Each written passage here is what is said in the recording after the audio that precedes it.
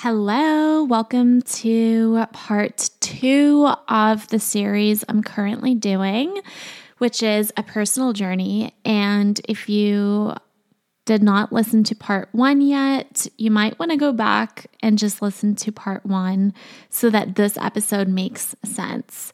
But essentially in part 1, I talked about the start of my fertility journey as we tried to conceive baby number 2.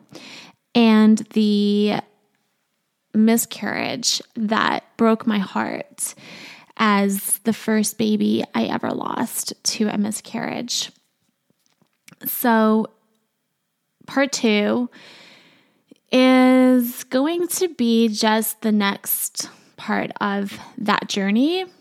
And yeah, this one is titled, I Never Thought I Would Be Here, because that's truly how I have felt so many times, especially in the last few months. So let's get into it. In last week's episode, I shared about my first pregnancy loss, which happened last year, as I said, and this is part 2. So after my uterine surgery, I went to the US.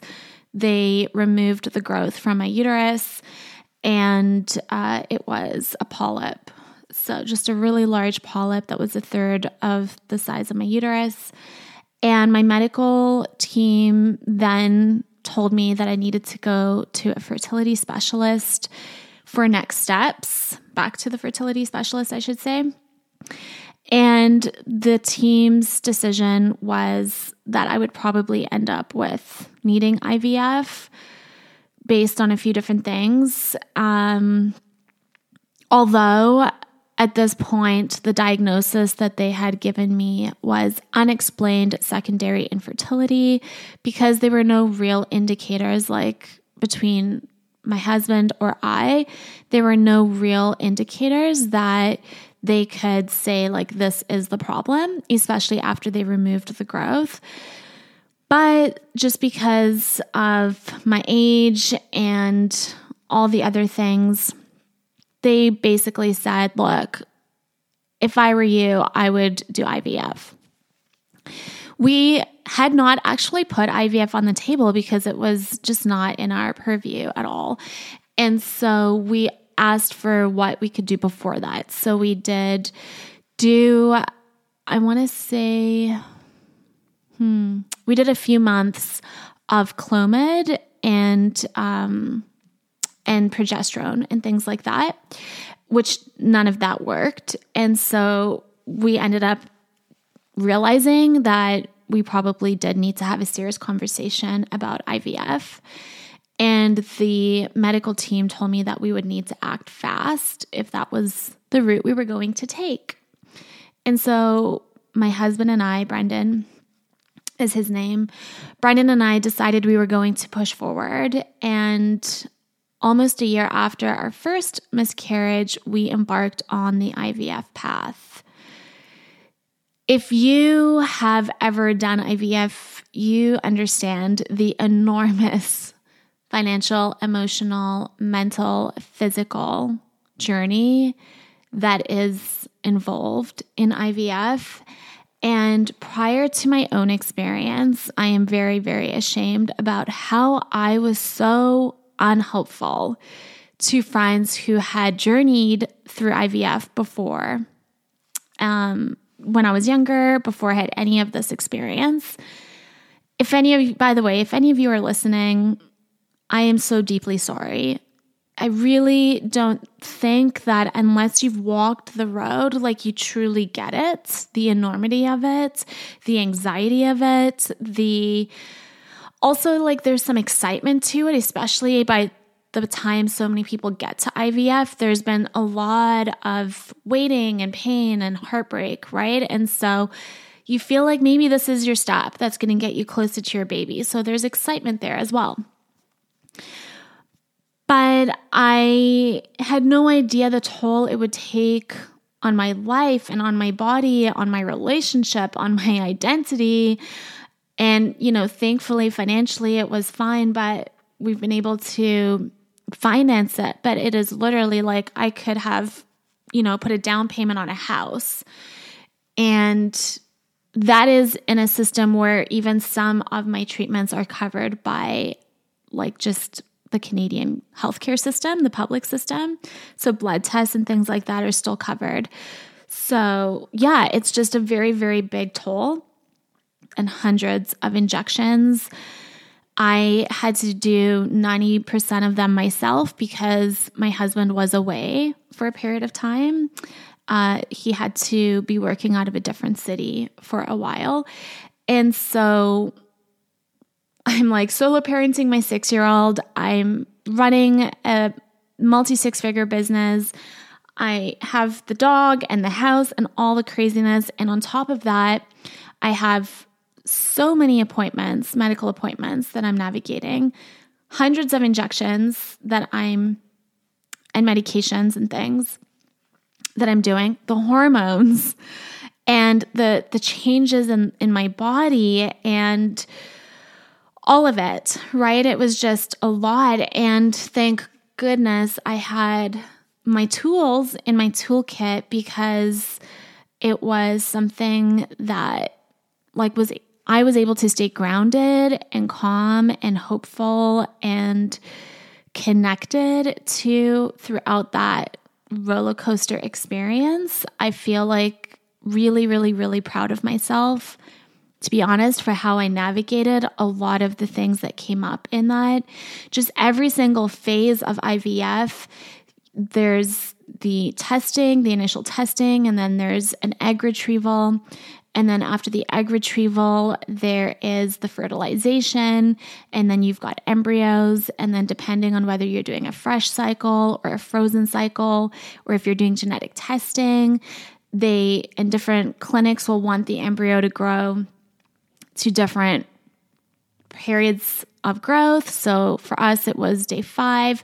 So we did like the egg retrieval, and then we did the fertilization, and then we did the genetic testing, and then you're waiting. There's like a loss of numbers at every one of those stages, and there's a period of time between all of the steps. So you're just waiting anxiously, like, did we get enough eggs? Were enough of them mature enough to be fertilized? Did enough of them grow to like day 5? And then of the ones that grew, how many of them tested genetically normal? And, it's just like every stage is just like you're holding your breath and you're bracing for impact. So at least that was true for us, I should say, because I know everyone has their own experience, but you do feel very vulnerable. And anyways, after going through all of that, we were finally at our first embryo transfer day, and I was so peaceful. It was weird. Like I didn't know what to expect at all. As we were driving to the clinic, there was a rainbow in the sky, and I cried while my husband held my hand. And I really felt like this was God's sign to me, saying like, you're going to get your rainbow baby. And to anybody who doesn't know what a rainbow baby is, your rainbow baby is a baby after a miscarriage. So I felt like that was a sign. We went to the transfer. It was quite uneventful. It was also probably the most uncomfortable of the procedures that I had done. I just like really had to pee the whole time. So it's like this really sacred, beautiful experience where the embryologist comes into the room and there's a camera on this like giant screen in front of you, and the embryologist has been taking care of your embryo essentially. And then the doctor is like, this is the embryologist, this is your embryo, and I'm the doctor that's going to transfer it. You can watch on the screen as we take the embryo from the petri dish and we transfer it into your uterus, where we hope the embryo will implant. And you're watching this all on the big screen. It was just me in the room with the doctor and the embryologist. And there was this tiny little like moment on the screen where I saw the embryo go into my uterus. And that was really special. And also I just remember being like, I really, really, really, really, really have to pee because they need a super full bladder, and it was uncomfortable. So all of that was maybe 15 minutes, 20 minutes. And then I went back to the waiting room for, we did acupuncture, and I had a support team in the room with me to keep me calm and relaxed after the procedure. And afterwards, Brendan and I we had a day together to just kind of be in the energy of all of it. And there was a second rainbow in the sky. And I was like, holy shit, like this is definitive. This is going to work. I'm so excited. And I just felt really confident that it would all work. You have to wait 2 weeks. Well, I think in some clinics they test earlier, but for me it was 2 weeks. And the 2-week wait was really agonizing. At this point, you have no idea if it works or doesn't work. A lot of people will take pregnancy tests at home to like watch it, but I didn't do that because I knew that it wasn't just about like if you were pregnant or not. It was also about the numbers, your betas, how much of the HCG hormone was in your body, and like you want it to double. So I knew that there was more to just like you're pregnant or you're not pregnant. And I didn't want, like I wanted to protect myself, I think, from any of the heartache there. So I didn't take any at-home pregnancy tests during that period. I kind of took like a very scientific approach to the process because my heart was on the line. If you know me, I'm like a pretty emotional person. But also when it comes to really big things, I can be super, super grounded and calm and chill. And this was like really vulnerable for me. My heart was on the line. I really wanted it to work. So I just took a scientific approach and I was like, we'll just find out when they give me my labs. We'll find out firstly if it worked, and then also how well it worked, like how much my numbers are doubling.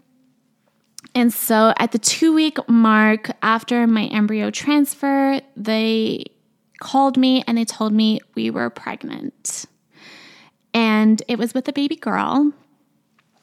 I quite literally collapsed. My knees literally just buckled from the pressure of it all. And it was like my whole body had been bracing for impact for not just the 2 weeks, but like months and months and months. And finally, again, God is answering my prayer, like it's working. I'm having a rainbow baby.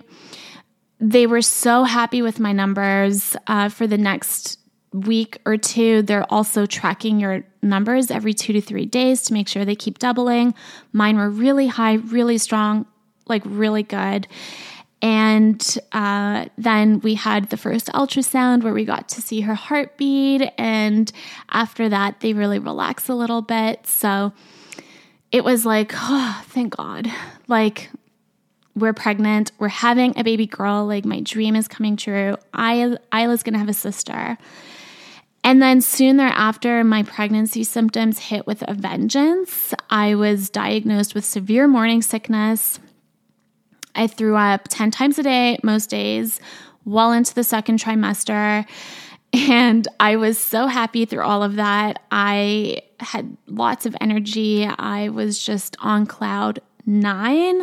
I had gone through so many injections and so many procedures and so much anxiety that I was like, who cares about a little bit of throwing up? Like, we've got this. But, you know, it was, if you've had HG, which is the term for severe morning sickness, you know, it's hard. I literally couldn't even stomach a prenatal vitamin. And at the same time, I was still doing weekly injections because when you do IVF, like that's part of the protocol until 10 weeks. So you're still doing the injections to support the pregnancy. Again, none of this bothered me because I had prayed for this baby for literally 3 years. At this point, I'm just so thankful. I'm pregnant with a baby girl.